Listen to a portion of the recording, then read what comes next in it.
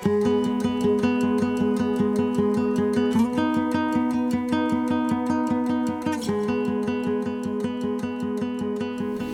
everybody. Welcome back to the Keep It Simple podcast. Today we're in for a treat, episode 14.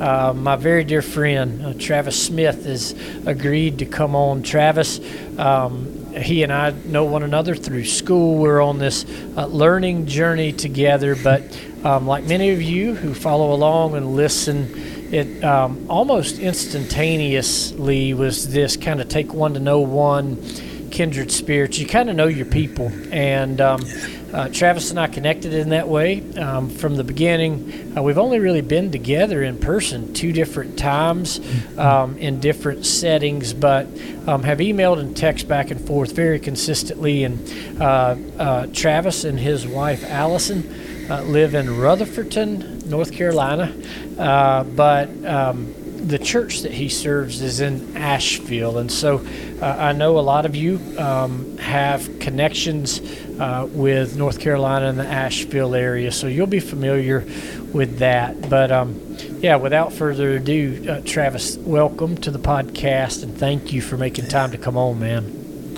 Thank you, Ben. I'm happy to be here. So just kind of a snapshot, if you don't mind, who you are. Kind of, it's obvious that you're in ministry, but kind of who you are, where you are, what you're up to, just kind of familiarize our folks with you. Yeah, absolutely.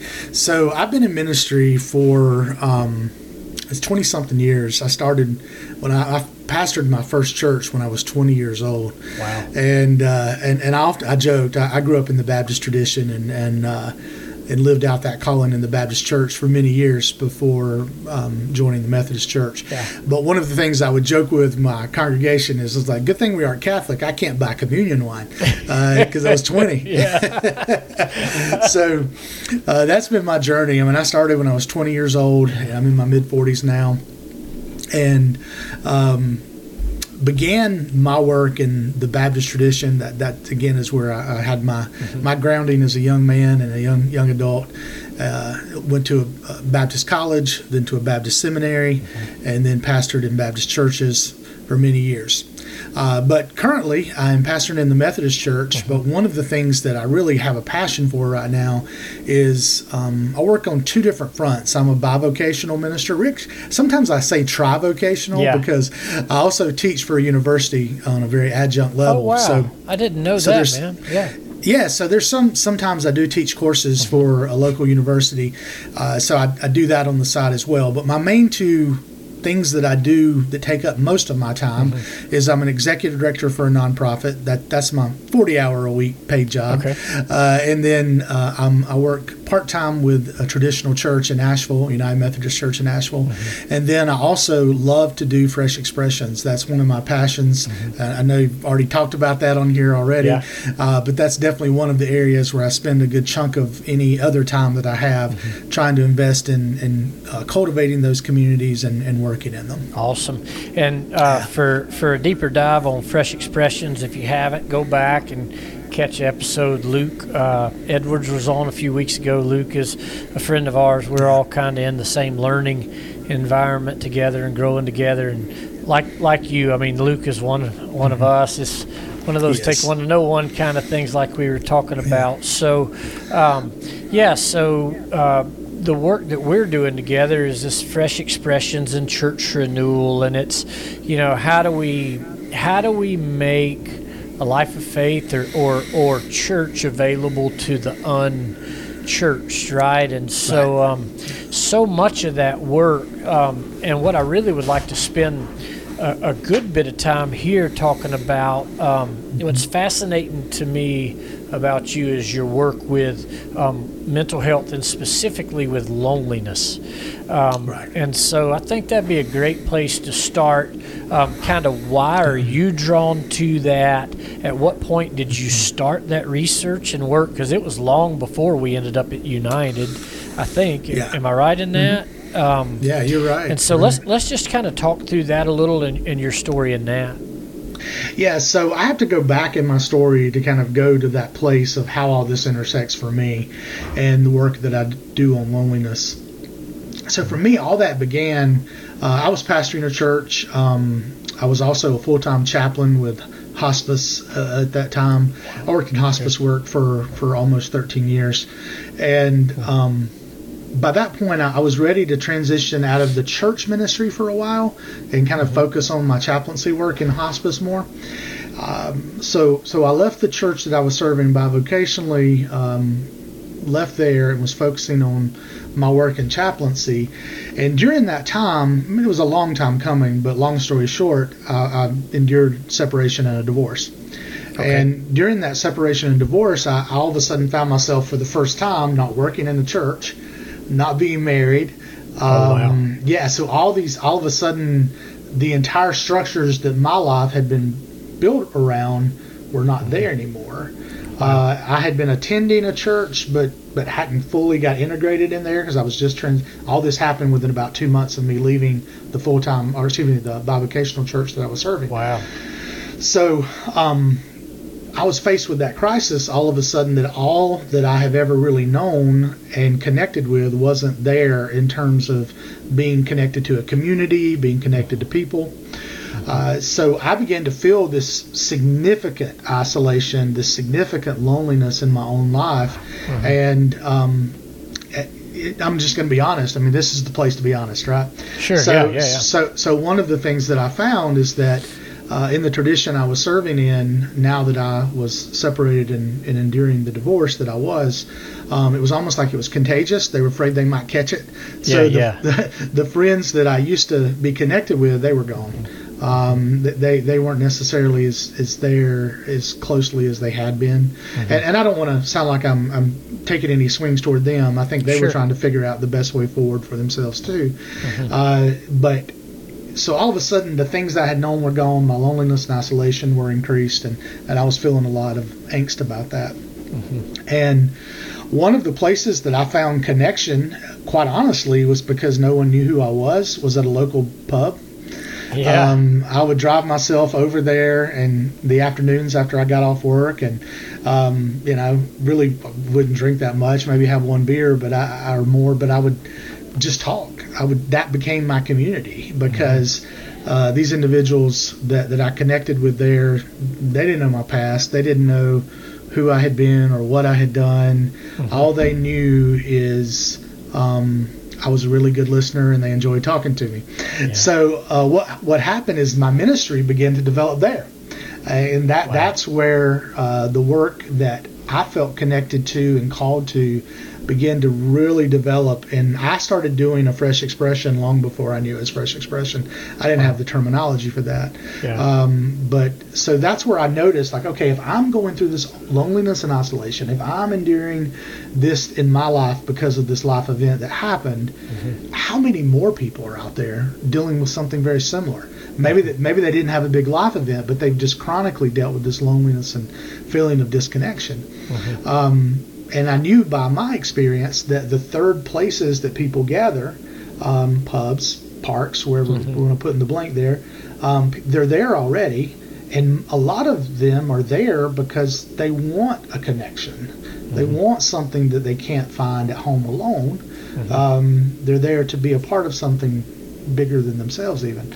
Wow. So that was my story. I mean, I began to realize that. So a long time ago, loneliness and isolation was a very personal experience for me, which then led out to, okay, this is work God has called me to. I would never wish anyone to have to endure their marriage coming to an end. Sure. But I also believe that God doesn't waste things. Right. And this happened in my life, and I can take this now, God can take this and use it to help others. And that's where my first passion for the work that I now do many years later around loneliness and isolation first found its seed. Wow.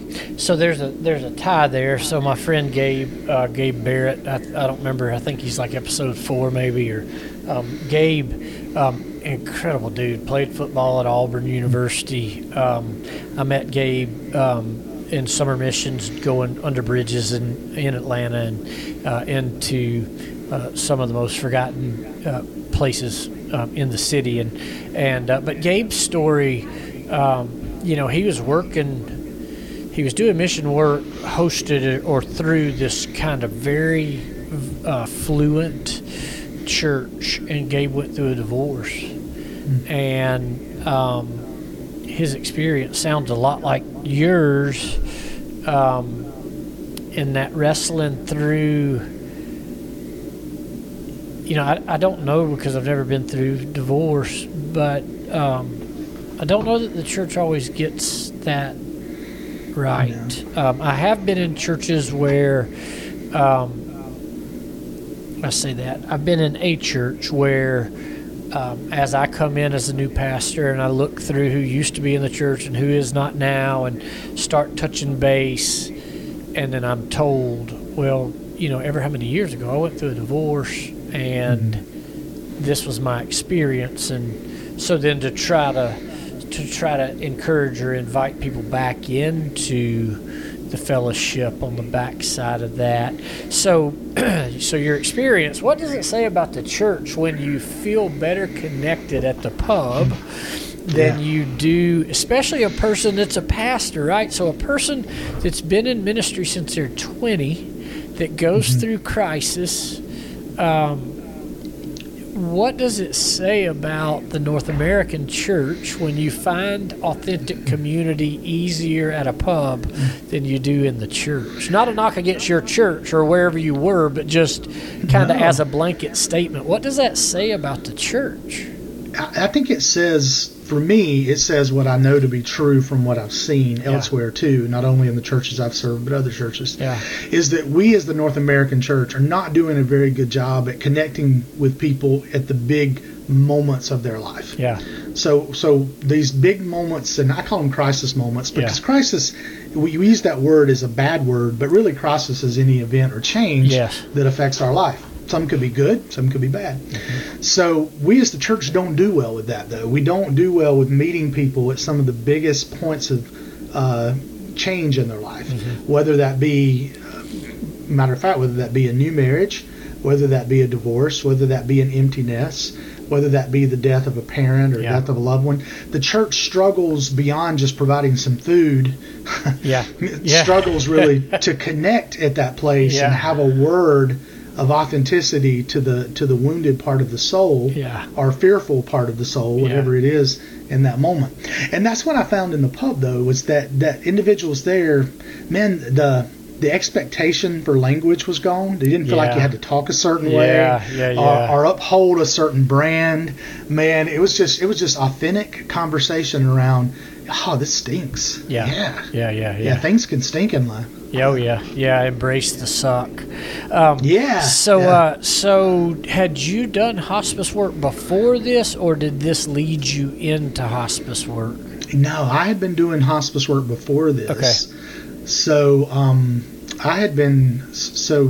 yes, I started hospice work around 2006. Okay. I went through separation divorce between 2010 and 2011. Okay. But so at that point, I had been doing this for quite some time before I went through this experience. So then how, because divorce, right, is like a death. How was your experience and the equipping that you received in hospice work? Were you able to minister to you or not? Yeah, that's the funny thing, is that it's one thing to know something cognitively, but it's another thing to be able to be experiential with it in your soul and heart.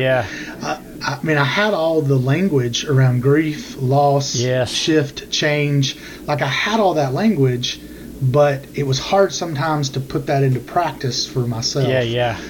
Because you were living it, right? So you didn't have the ghetto pass yet. It's kind of like, you could go to a rodeo and try to minister to a bunch of rodeo cowboys, and they may or may not listen to you just being polite.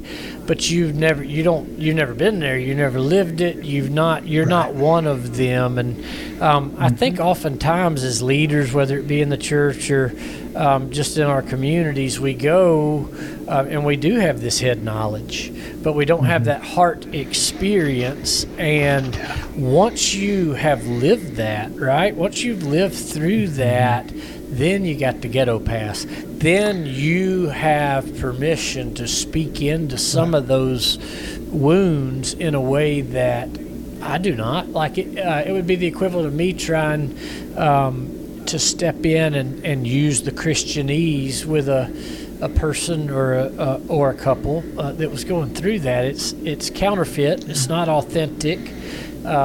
So yeah, from that crisis comes what Brennan Manning calls the wounded healers. So how far out is it that you were doing hospice work? You went through this death, if you will, and then on the other side of that, were you able to take that experience and then the head knowledge? I imagine you became a juggernaut for loving people that were in that type of crisis. Yeah, I mean, it really did change the way I do ministry. It changed the way I do life. It changed the way I treat myself, even. Amen, man. It really impacted all of that. And that was one of the cool things about what began to develop in my connections in the bar and the pub is that many individuals who were sitting there had been through similar disappointments or maybe even something even far more catastrophic. And being in the pain and having the pain myself and sitting with them in their pain, you said it right. There becomes this rite of passage now that we don't understand exactly each other, but we do understand what pain feels like and this kind of pain feels like. And that acknowledgement with each other deepened the authenticity even further than what I already found there. Because one of the coolest things, is you're in there and you're making connections in these places that people don't know you. This was a time where it was almost unheard of that you would have church in a bar or have spiritual conversations in a bar, although they were happening long before any of us ever started doing anything like this. One of the things that inevitably would happen is someone would say, "Whoa, well, wait a minute. You're an ordained minister," and they would just have this kind of aha moment of, wow, it doesn't matter who you are or where you've been, life can happen. You're not immune to the troubles of this world just because you serve God, just because you have some kind of 3 letters before your name, Reverend. I mean, Rev. It's not. It doesn't take you out of the reality of pain and experience. And really what it did for me is it gave me a deeper credibility, because all of a sudden these folks many of them who had been hurt in church or ostracized by church felt deeply wounded by the North American version of what we had as church, that they began to trust again somebody who was from that tradition. And because I now was amongst the pain, I was also someone who'd experienced it in that way and was being I was being vulnerable and authentic with them as well. And that evening of, I hate to say playing field, it's not a playing field, but the sense that somehow I wasn't coming in as one like sometimes we do in church of, I have the truth, I have this gospel, I'm going to lay this down, you guys listen. It wasn't like that at all. It was very, very much reciprocal in that we were caring for each other, being true community. And that really increased their respect for even someone of the Christian faith. Yeah, that's that equal footing. And the beautiful thing about that part of your story is you didn't go in to create a new community of faith. You went in to have a beer and be a person that nobody really... I mean, there was no agenda, I guess is what I'm saying. It's not as if you sat in a strategic planning meeting with your board of directors or elders and deacons and said, okay, we need to really forge into missions, and so let's go spend time at the local pub. You were hurting and looking for somewhere to exist. I was looking for somewhere to hide, honestly. Yeah. I was looking for somewhere to slither into and just escape anybody really knowing who I was, what I was going through. And it's just like God to then already be there. And be setting up this scene where, like, you thought you were coming here to hide, but actually you've come to where you're going to be seen. Maybe seen more authentically than you've ever been seen. Wow.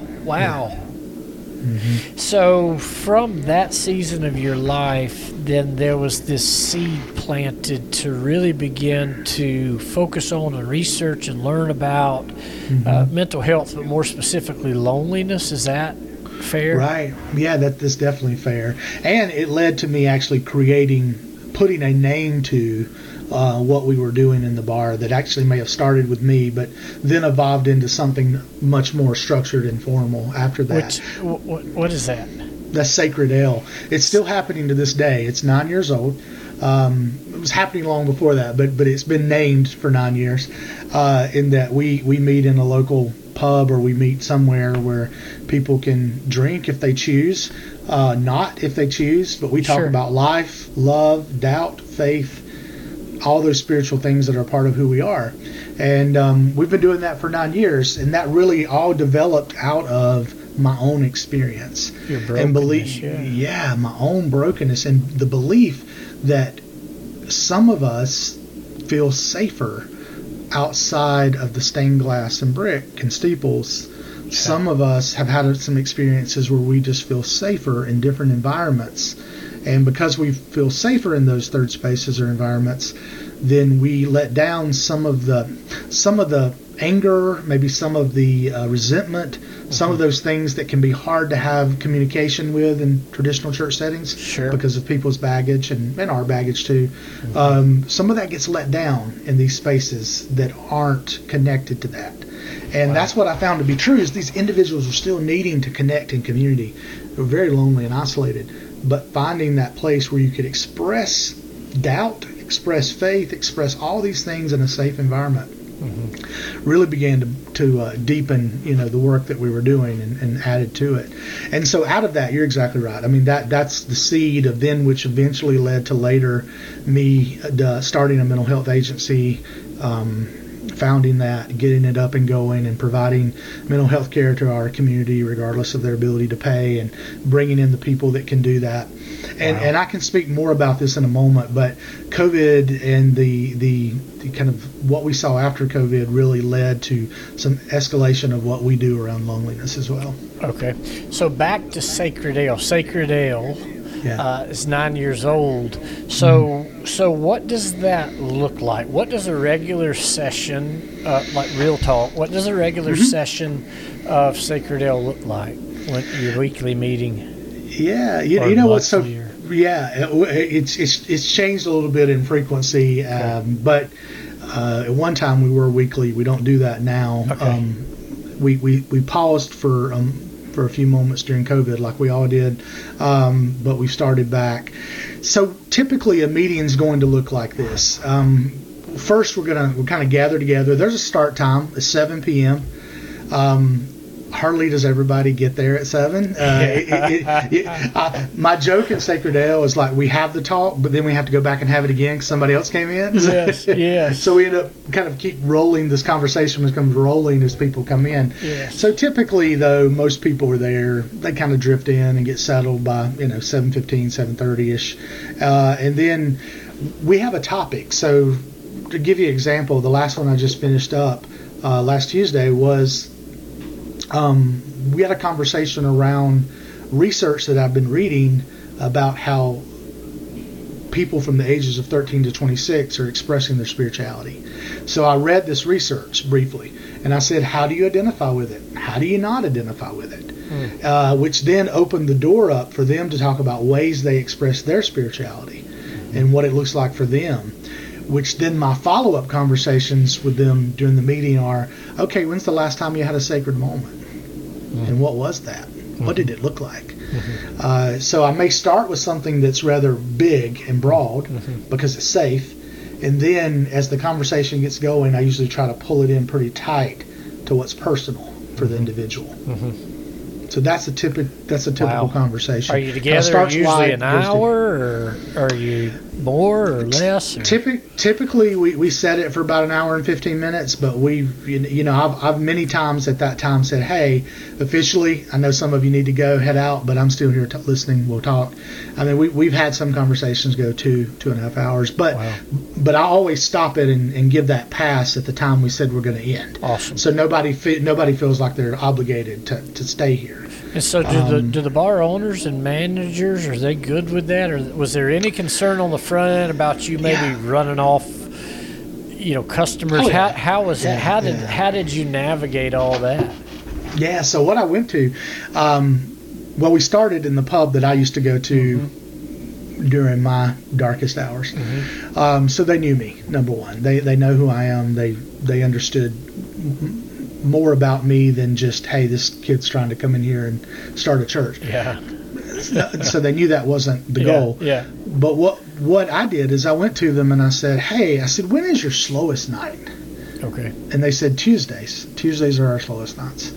I said, well, let me ask this. If I could potentially draw in 10 to 15 people that most likely are probably going to buy something here, would you be open to letting me have a small space over here to gather?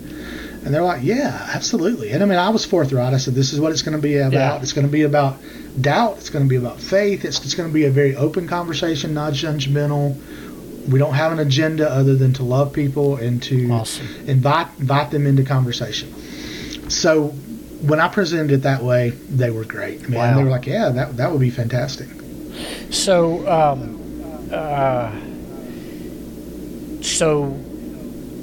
the goal is not then to get those 12, 15, 20 people into church. No. Yeah. I believe what we're doing is church. Yeah. And that's they're already there. That's what Luke and I spent a lot of our conversation, and I got a lot of feedback, from encouraging feedback from my conversation with Luke. People saying it's so refreshing to hear leaders talk about loving people where they are with no strings attached, like no agenda, no stepping stones, like this is community. This isn't a step to get you into what we believe is community, like this is community. Yeah, it's a place to belong. Yeah. And that's the goal. And I'll tell you now, even today, 9 years later, some of the people who were there on day one are still there. Is that right? Okay. Yeah, some of the people are still there, and they will tell you this is church for me. Yeah. This is it. Yeah. On any given meeting, 98% of the people there are not connected to a traditional church. Okay. So I'm sure you got some really great stories. So we're storytellers, right? That's what we do. What are maybe just one or two, depending on what you got?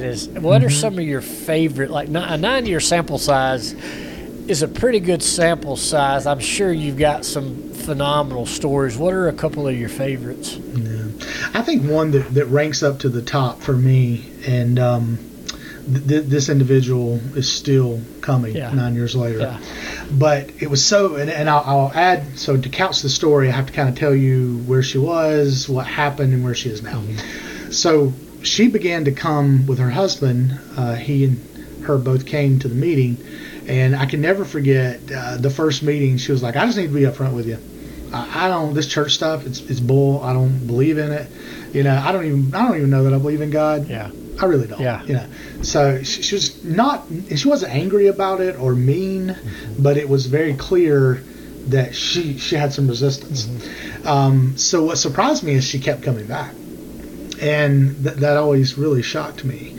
And she would say, I just need to let you keep saying, I don't believe in all this. I don't even know that I believe in anything beyond myself.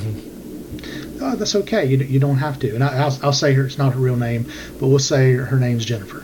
So I was like, Jennifer, that's fine. You don't have to. This being in this group is about belief. So what happened though over a period of time is that we would have these conversations, and all of a sudden she would speak, and she would begin to tell something in her life about how God did this. Okay.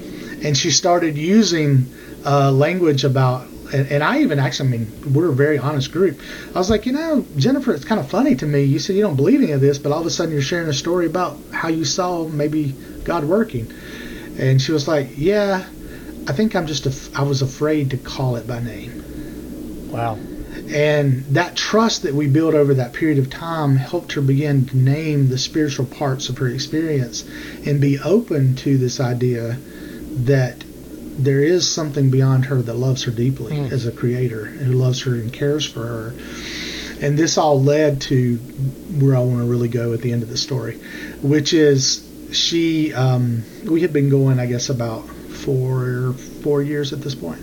She calls me one day and she's like, I need to let you know me and my husband are splitting up. Oh no. We're gonna get a divorce.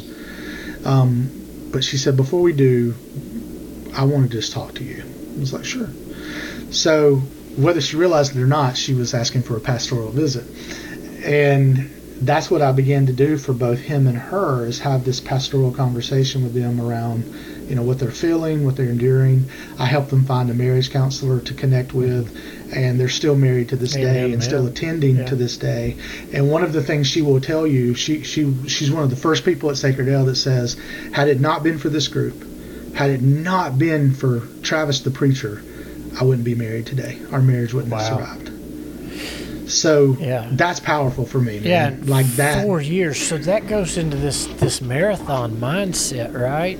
And so relationships are messy. They're rough. Relationships in ministry, more often than not, are even messier.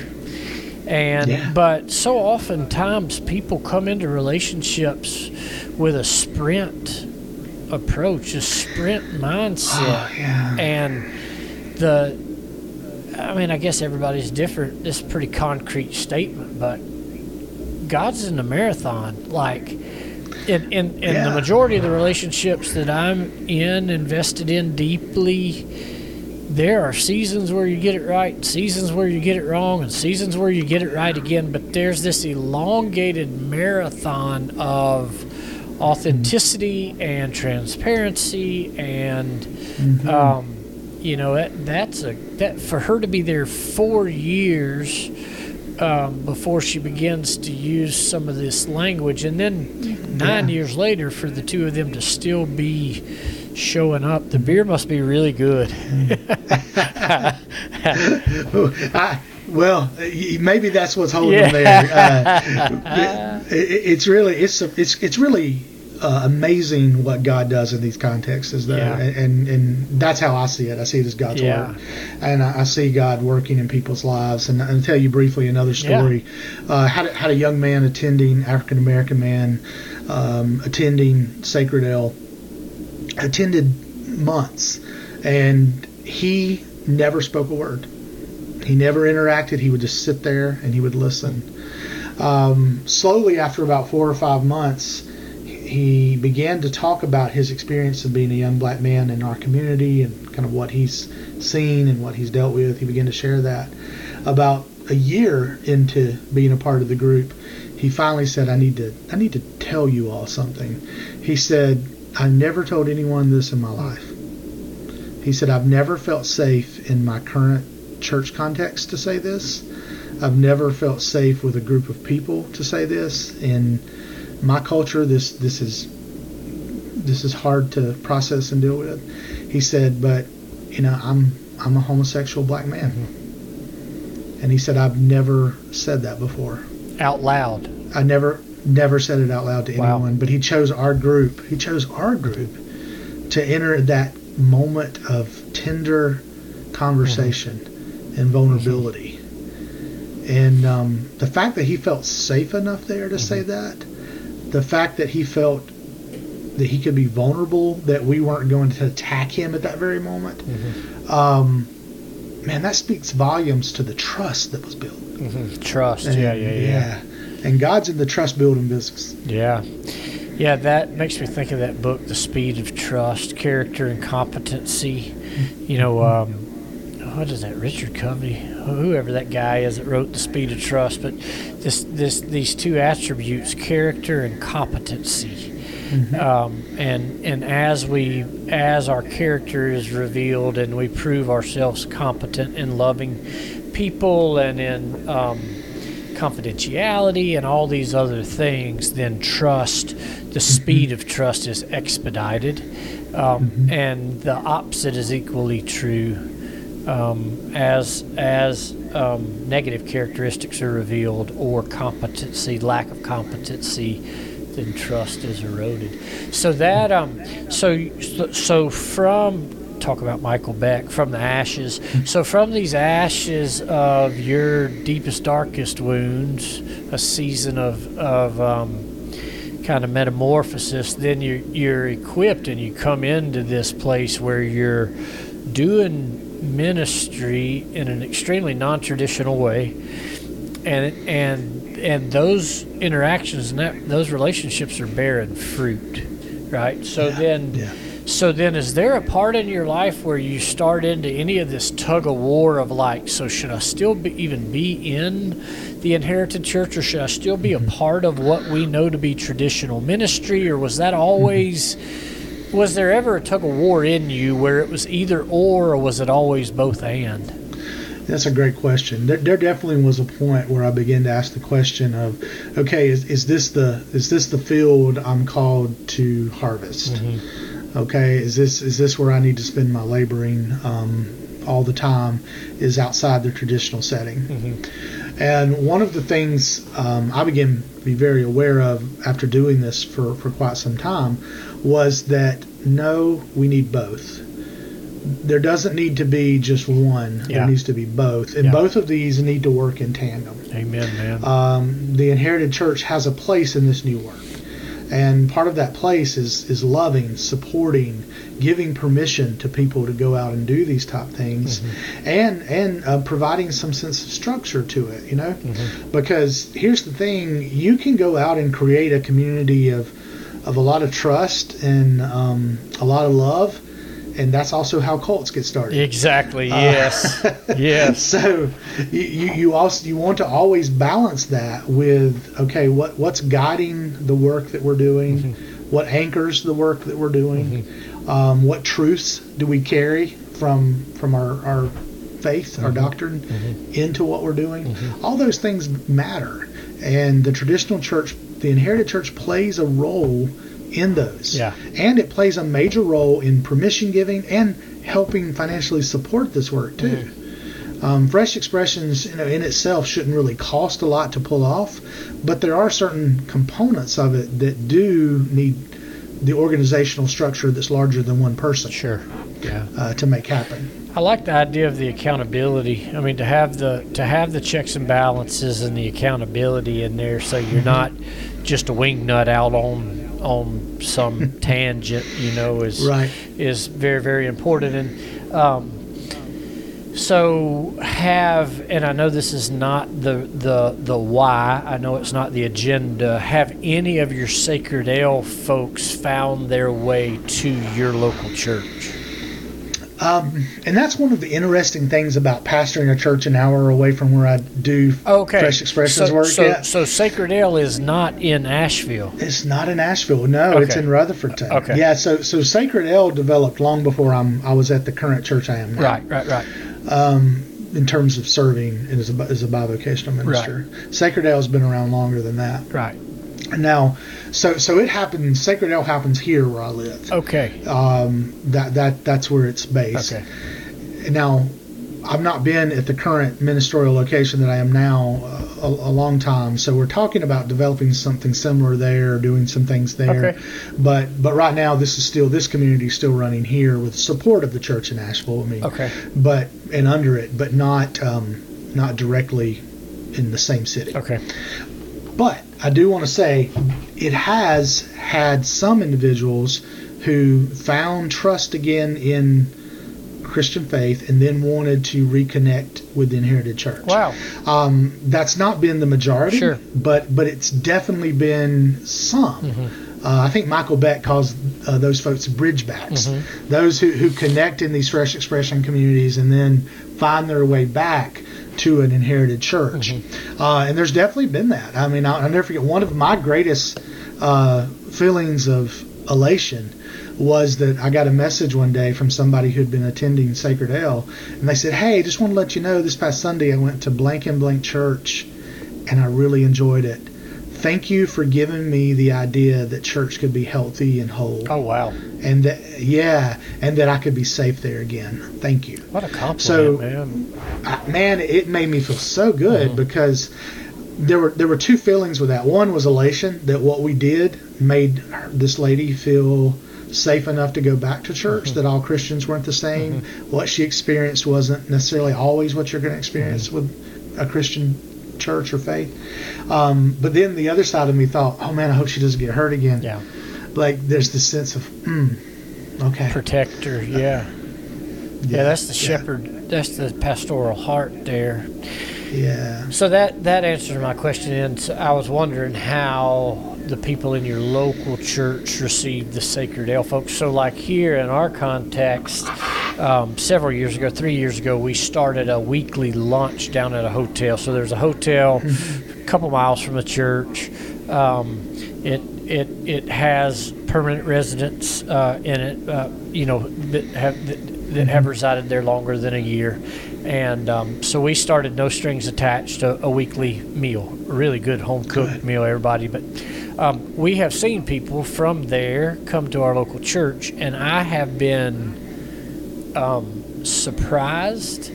pleasantly surprised, and so encouraged by the way our people within our local church have embraced and accepted our people within our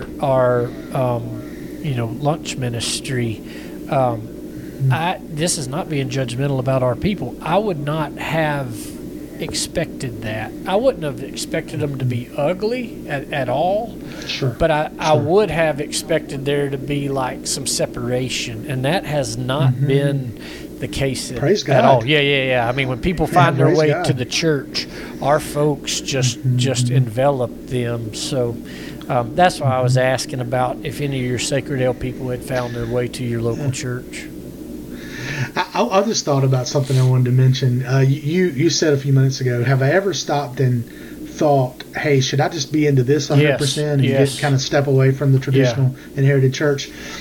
What was really funny is our last Sacred Ale, a gentleman there asked me, he said, so why do you keep doing this?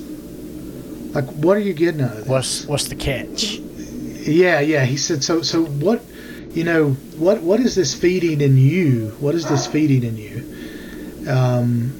And to which I said, I called his name and I said, what it's feeding in me is that the reason I keep doing this is I believe with all my heart that there is power in communal connection and doing life together. And whether you want to call that meeting at such First United Methodist Church at 11 a.m. on Sunday, or whether you call that meeting in this pub on a Tuesday night at 7 p.m., there's power in doing life together. And I believe that when we do life together, God is there and God is at work. And I said, so that's what I'm getting out of this. I'm getting fed in terms of being in community with you. Wow. So that kind of goes back to what my thought was on that. I was like, okay, he's asking me, why do I keep doing this? But it goes back to that same answer. It's and it goes back to loneliness and isolation. I find connection and community in both places. 7 o'clock on Tuesday night, I find it 11 a.m. on Sunday morning. And so that's a great segue, a great transition back to your work on loneliness, because I don't want time to get away from us and I don't want to rob our people from your work in that, because it's fascinating to me just in the couple of conversations that we've had when we're together in person. So you had done this research and you were learning about isolation and loneliness, and then the pandemic hits, right? And so on the backside of that was your work just amplified all the more. Let's kind of talk through that. It was, and one of the things that we saw, because I operate a nonprofit mental health clinic, and what we began to see was the need and appointment request went out the roof. I mean, we're talking about, 400% or 500% increase in terms of people asking for connection, and what we were hearing in those private conversations and in the therapists were hearing in those rooms was that I'm scared. And so that one thing I want to say there, fear feeds isolation and loneliness. They go hand in hand. Some people might feel like, well, fear, and let's take it from a 10,000-foot view of our society. A lot of people have said, well, I guess with the polarization of our society, there must be less loneliness because people have found each other and they've kind of cocooned into their little subset. Mm-hmm. What we found with research is the complete opposite. The more polarized we are, we don't get more connected with people like us. We actually get more withdrawn and isolated. Wow. But it's because of the fear. It's because of the fear that feeds this loneliness and isolation and this pulling back into our own cocoon instead of being with other people. And that's what we began to hear over and over in the private sessions. We saw it just in terms of the number of people that were requesting appointments. I mean, the pandemic, this is the best way I can explain it. You know, if you had something on the stove simmering, you had it on low, you're already getting a little bubbles in there. Man, so that was already happening in our society. 2018, we know there was a loneliness report that came out then that said, okay, this is a problem. But what happened with the pandemic is it's like turning the flame up. Now it's boiling. Okay. So you had a problem that was simmering, and the pandemic literally turned the flames up under it, and now it's boiling over out of the pot. And that's what happened with many of us who are working in the mental health field. That's what we saw. And we were trying to deal with that carnage of it boiling over and trying to help people find some sense of connection, find some sense of soothe their fears and work through that. And the pandemic just increased what was already happening. It just multiplied it. Which it doesn't make sense to me. I mean, it does. But it doesn't make sense to me. We supposedly, through our phones and all of these, whatever, the social stuff, we are more connected now. Yeah. I mean, you're in North Carolina, I'm in Missouri, and we're talking together. Yeah, like we're in the same room. That's what I'm saying. Yeah. I mean, you might as well be sitting. People who listen to this show consistently text me and say, love the new format. I feel like I'm sitting with you, like we're catching up. Supposedly, we are more connected now than we have ever been as a people. But loneliness and isolation is the new pandemic. Like it is. Oh, it is the new one. It is the killer of people.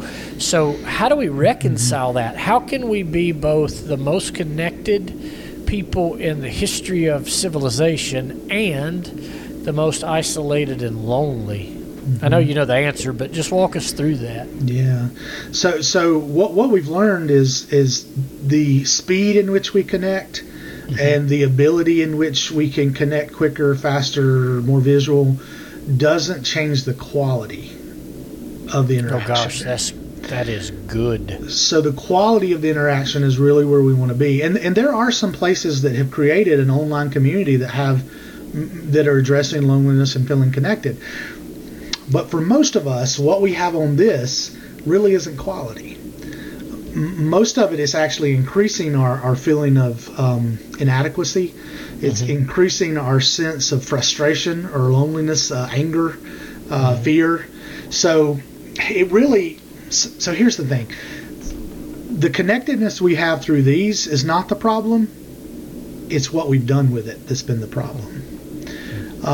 One of the things that I say, and I truly believe this, social media, AI technology, whatever we want to put in the blank, it only allows us to do what our heart is bent on doing faster. Say that again. Yeah, so technology, it only allows us to do quicker what our heart is already bent toward doing. Gosh, that's good. Man, that is a quote. Yeah. So if we have our heart bent toward division we have our heart bent toward anger, increasing paranoia, fear, it just allows us to do that stuff quicker. It expedites. It expedites it. It makes it faster. Wow. Those who have their heart bent toward reconciliation and love and kindness, it also allows that to happen as well. Wow. But yeah, unfortunately, that seems to be happening less than the other. So what can be our blessing could also be our curse. Absolutely. I mean, it's like anything else, I guess our giftings and graces and all those things, the way that we're hardwired can be our doing or our undoing. So, we talk a lot about, I was in student ministry forever, and I used to talk often about how, the scrolling and what we're doing is, so we're with us 24/7, right? And we know how ordinary our lives are.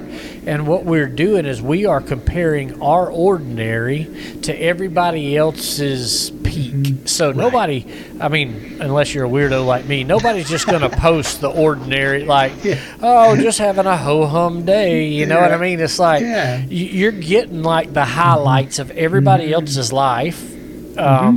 Or their drama, one of the two. So much to say about that, but we'll leave that alone. So you're getting one of those two things, but what you're doing is you're not. So we subconsciously or consciously, we're comparing our ordinary to everybody else's peak. Does that fuel isolation? Absolutely, because it creates more of an inadequacy in us if we're not aware that that's what's happening. Yeah. It's easy to think, oh my gosh, my life here in North Carolina is just so ho-hum when I'm looking at Ben who's surfing Hawaii today. Yeah. It's like, no, man, you said it. I'm getting your best. Yeah. Right? Yeah. So as long as you know that, you can kind of settle into it. But there's so many of us, probably subconsciously, don't even think about it. We're just like, wow, look at Ben's life. It's so much better than mine. This isn't fair. Yeah. and in reality, to be human is to hurt. So whoever you're looking at, whatever you're scrolling through, they're hurting just as much as you are. And I would say sometimes those who are needing that attention might be hurting worse. Oh, gosh, that's good, man. Yeah. So what is the nonprofit then that you started and running? What's that called? It's called Blue Ridge Hope. And we are we're not affiliated with a church. We're an independent nonprofit, but we offer mental health care to our area regardless of their ability to pay. We raise money. We write grants to try to meet that need, because what we were seeing here, the particular county I live in, Rutherford County, our poverty rate's 19%. It's really high. A lot of people hit that little area with Medicaid where they don't quite qualify for it, but they also don't have enough to do a private session, because most private sessions of mental health are going to be somewhere between $110 to $160. Just that's the average rate for a private session without insurance. Wow. So we look to work with therapists that connect with us, that we can pay them and these individuals get the care they need without carrying that financial burden. Wow. So then do your clients go to those doctors' offices, or do the doctors come to your clinic and then the clients come to your clinic? Yeah, so we have our own therapists that are here with us all the time. Oh, okay. Yes. So how we do that is we have a split model. If someone has insurance, we bill it. If they don't, we try to work with them on a sliding scale to make it affordable for them. Gotcha. And we compensate the difference. So our model works that we make some money, yes, but then other times we don't, and we lose a lot. So we just try to balance that out through grants and private fundraising, so that we're not always in the hole. So if you had just a couple of, and I'm putting you on the spot here, but if you had just a couple of tips, a couple of your go-tos, if you're sitting down at Sacred Ale, you got a guy that's been there, he's relatively new to the group, some trust is established, he begins to confide in you these lonely, as communicators, as pastors, we're application driven. I know I am. I don't want somebody just to tell me something. I want them to give me some tools. Sure. What are some of your go-tos when it comes to pushing back against isolation and loneliness? What are some of your most common tips or helpful hints as far as application if somebody's listening? So first off, I want to encourage them to find a place where they feel safe and they feel they can be vulnerable and other people are vulnerable. Okay. So to me, Sacred L can be one of those places. So I want to see them first get connected in a consistent community where you're having an authentic relationship with another person. Mm-hmm. We're not talking about this bull where everything looks golden and everything's great. Kind of like the Instagram society. Yeah. I'm not talking about that. I'm talking about let's have a real authentic conversation in a place where you can get connected. So I want to help them find that. So if they're not local and they're just kind of happening into our group for a couple of weeks and I know they're going to be leaving, then I want to talk to them about finding something wherever they are. Okay. That's number one.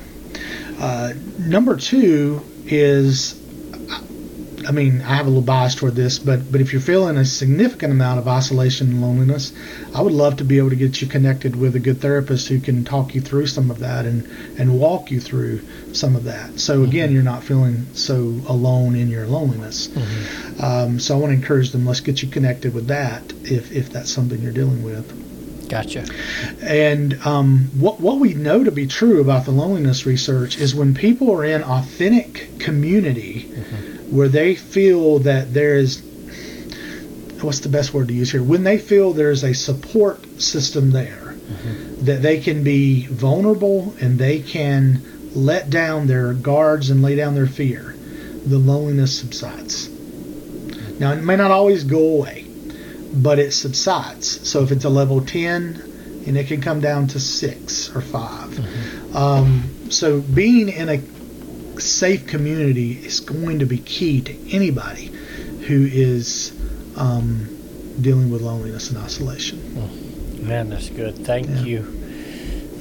Yeah, so that is there and this is just my ignorance, but I would think, maybe not, is there a gap between male and female?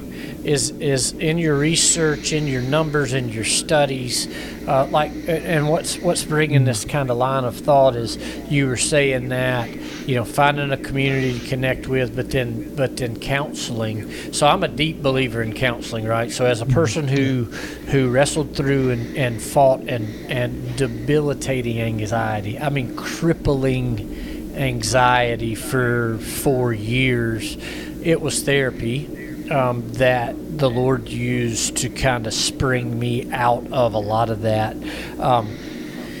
Talking about wounded healers, it kind of takes one to know one in that regard too. And so as other folks, specifically men, younger men, find their way to me counseling-wise, and they're dealing with anxiety and depression, when I try to suggest find a good counselor, like one that's worth their salt, and give them your guts, like just let the walls down and give them your guts. There is this, you can kind of see this force field that like goes up. Are you all experiencing that, or when you're with guys, is there a gap between male and female?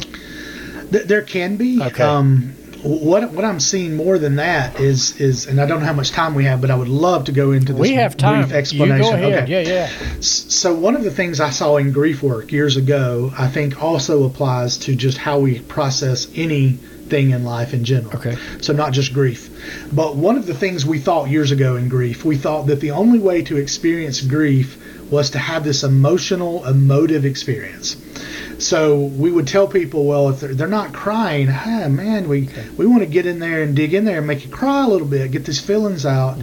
And so there was Kenneth Doka started this fascinating research, and he went into this thinking that he was going to find a male pattern of grieving and a female kind of pattern of grieving, a gender identity. Sure. So he went in thinking, okay, this is clearly where we're going to find the difference. So he went into this research, and what he found out was there are some characteristics that might be more masculine or feminine, but overall, there are two main grieving patterns, and they defy gender in terms of being male or female. One is what we call intuitive grievers, and one is called an instrumental griever. And the instrumental griever is the non-traditional griever, the one who typically needs to do something with their grief, means they need to live it out in some way. And I'll explain that more in just a minute than just talking about it. The intuitive grievers, like I'm an intuitive griever, and I know that. even though I'm a male, I need to talk it out. Okay. I have to process it verbally. I have to be emotional with what I'm going to lay out there and feel. That helps me walk through my experiences of grief. Instrumental grievers, on the other hand, have to do something with it. So here's a good example. I was working with a couple who lost a child in an auto accident. Oh, no. And I was offering grief counseling for them. And the wife was coming in, and she was an intuitive griever. She was just laying it all out. Just very emotional getting that out. And one of the things she said in our session is, I'm so angry at my husband. He doesn't grieve. He gets up every morning. He goes to his workshop. I don't see him till 5 o'clock. They both were retired. Mm-hmm. I don't see him till 5, 6 o'clock. He comes back in the house. It's like he's just not bothering him. So I said, well, why don't we get together? Let's talk together. So he came in for a session, and she laid that out, how she was feeling. And he said, what do you mean you don't think I don't grieve? He's like, I think about our son every day. He said, I'm going out to my workshop, because he worked with stone. He was literally building a headstone for their child. Oh, wow. So his grief was instrumental. Yeah. He had to do something with it. So I think that carries over also, though, into our mental health. Okay. There's some of us who really process verbally and emotively, and there's some of us who might need to do something alongside of feeling. Put an action to it. Wow. Yeah. So that makes so much sense, man. In some of the deepest, darkest times of my life, I don't want to talk about it, but I'll go split wood from morning until the sun goes down. It's almost like, but I never understood that's what that was. I thought it was not You're probably an instrumental not griever. punishing yourself, but it's like the manual labor. It's some kind of outlet in the. That's wild, dude. Thank you. I did not know that those were things. I just knew a lived experience was in the hurt. When the hurt gets too bad, I don't need to talk about it. I need to go do something. Wow. That you probably have an instrumental pattern. Yeah. So I think that's true for our mental health too. A lot of us need to do something some of us need to do something with it, physically. You know, again, for me, I'm an intuitive griever. That's where my head is. But for years in grief and loss work, we made people feel terrible about themselves because we were like, no, you got to talk about it. You got to cry. You got to grieve. And what this research from DOCA that was back in the 90s began to teach us was, no. At the end, as long as people use the pattern that's innate to them, which one of those two, the grieving process looks healthy at the end. Wow. Yeah. Man, that's crazy. So I have a friend here. Your story and her story parallel a lot. You know, you were in vocational ministry early, and she was to. Your path led you into grief ministry, and hers did too. And just a lot of parallels. I look forward to sending her a link for this episode, and so that she can listen through that. And I bet you she would have a lot of really, really cool feedback. It'd be neat if you all met each other and knew each other. I'd love to do that.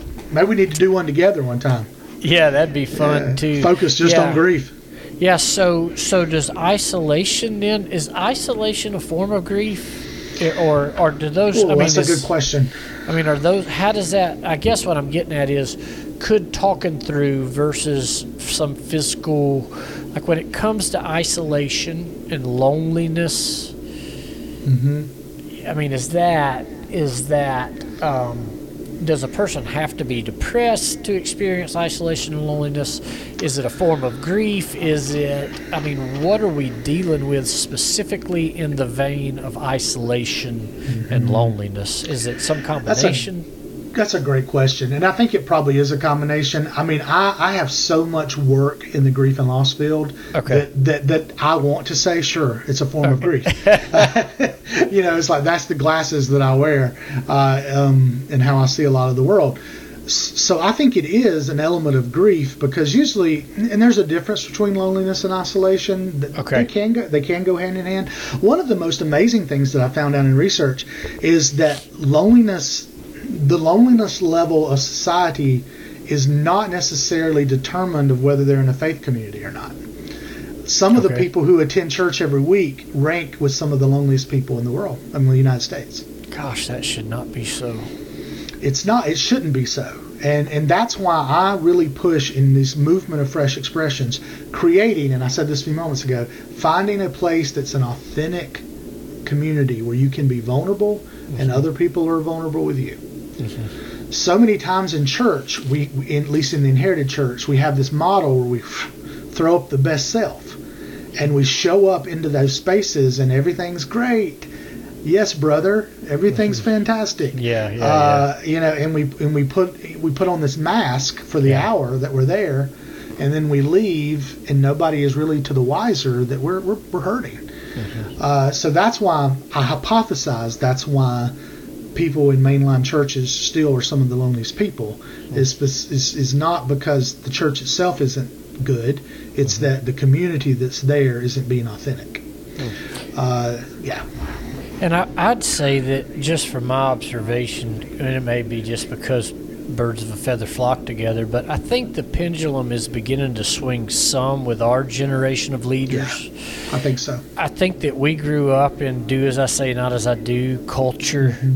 And it's kind of like, you know, your parents are your parents, and there's things that you witness and live through with your folks, and it's like, I want to implement that in my own home. And then there's things, it's like, I would rather not do that in my own home when I have kids. I think there's a generation of pastoral leaders now that grew up in the context of church where it was do as I say, not as I do, or this facade, everything's good. And again, maybe it is a fishbowl. Maybe it is just birds, people who are like-minded flock together too much. But I would like to think that the pendulum is beginning to swing some where authenticity is a component in our rhythms of grace and in our cultures within our local churches, I would hope. Me too. I hope so. And I think you're right. Again, you may have hit the nail on the head. It may be because I'm talking to people who are more of the way I'm thinking. But I am seeing that more so today than definitely I did 20 years ago when I started. All right, one last thing before we go, just for clarity. So you say, I think I heard, you said loneliness and isolation are not the same thing. Right. Will you talk us through that a little bit? Because that'll help me.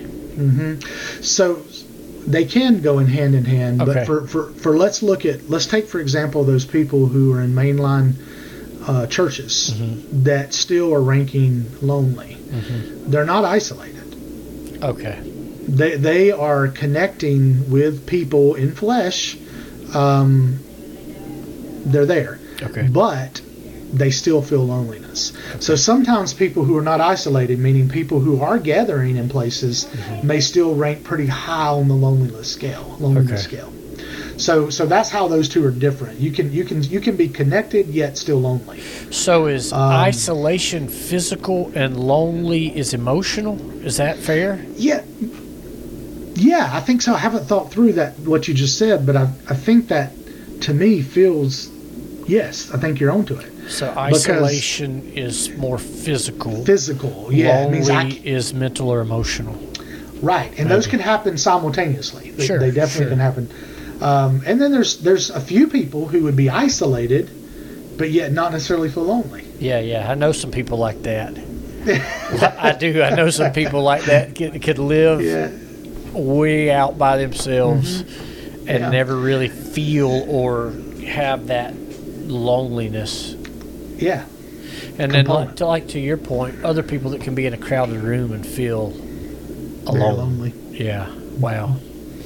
Yeah. Awesome, dude. All right, well, that is a full episode chock full of meat. We'll stop from there. You're one of the ones, so there's only a handful of people that I want to cycle back through at some point, sooner rather than later, because I feel like there's a ton that we didn't touch or didn't get to or that we could kind of flesh out more, but just thank you. Thank you for your time, man. Thank you. I appreciate you so much. The first time we met over at Dayton, at some of the prayer time or something, I was sharing about my dad's surgery. I was leaving there, flying back to Georgia because Pop was having a big major surgery, and you were so faithful in those days, but then weeks even after, months after, texting to check in on us, check in on my dad, and let me know that you were praying, and that means a lot to me, man. That I appreciate you, your heart. You're one of the good ones, dude, for what that's worth. Not that I get to determine who are the good ones and the bad ones, but you're one of the good ones. And so I really do look forward to these next 3 years together, continuing to grow together, make memories and hang out, learn together, maybe to a degree commiserate some. I think we will be doing that. To commiserate. That's part of authenticity. Yes. That's part of authenticity. Yeah, together. But I'm just super thankful for you. I'm thankful to God that our paths crossed. And so I feel the same way. Thanks for your time, man. And I will. Is it all right if people reach out for more information? Send them your way. Absolutely. I welcome conversation. I welcome trying to provide resources for people. Awesome. I mean, we're in this business to help people. Yeah. I mean, that's what God called us to. Sweet. All right. So I end every episode with the same question. The name of the podcast is the Keep It Simple Podcast. So Travis Smith, how do you keep things simple? I look to laugh every day. Oh, that's good. Laughter grounds me. And I think of being grounded is finding the power in simplicity. So I'm going to look for ways to laugh every day. Oh, wow. Amen, dude. That's gold. Hey, thank you for your time. Thank you for who you are and whose you are. And we'll talk to you soon. Thank you, buddy. See you. Appreciate it.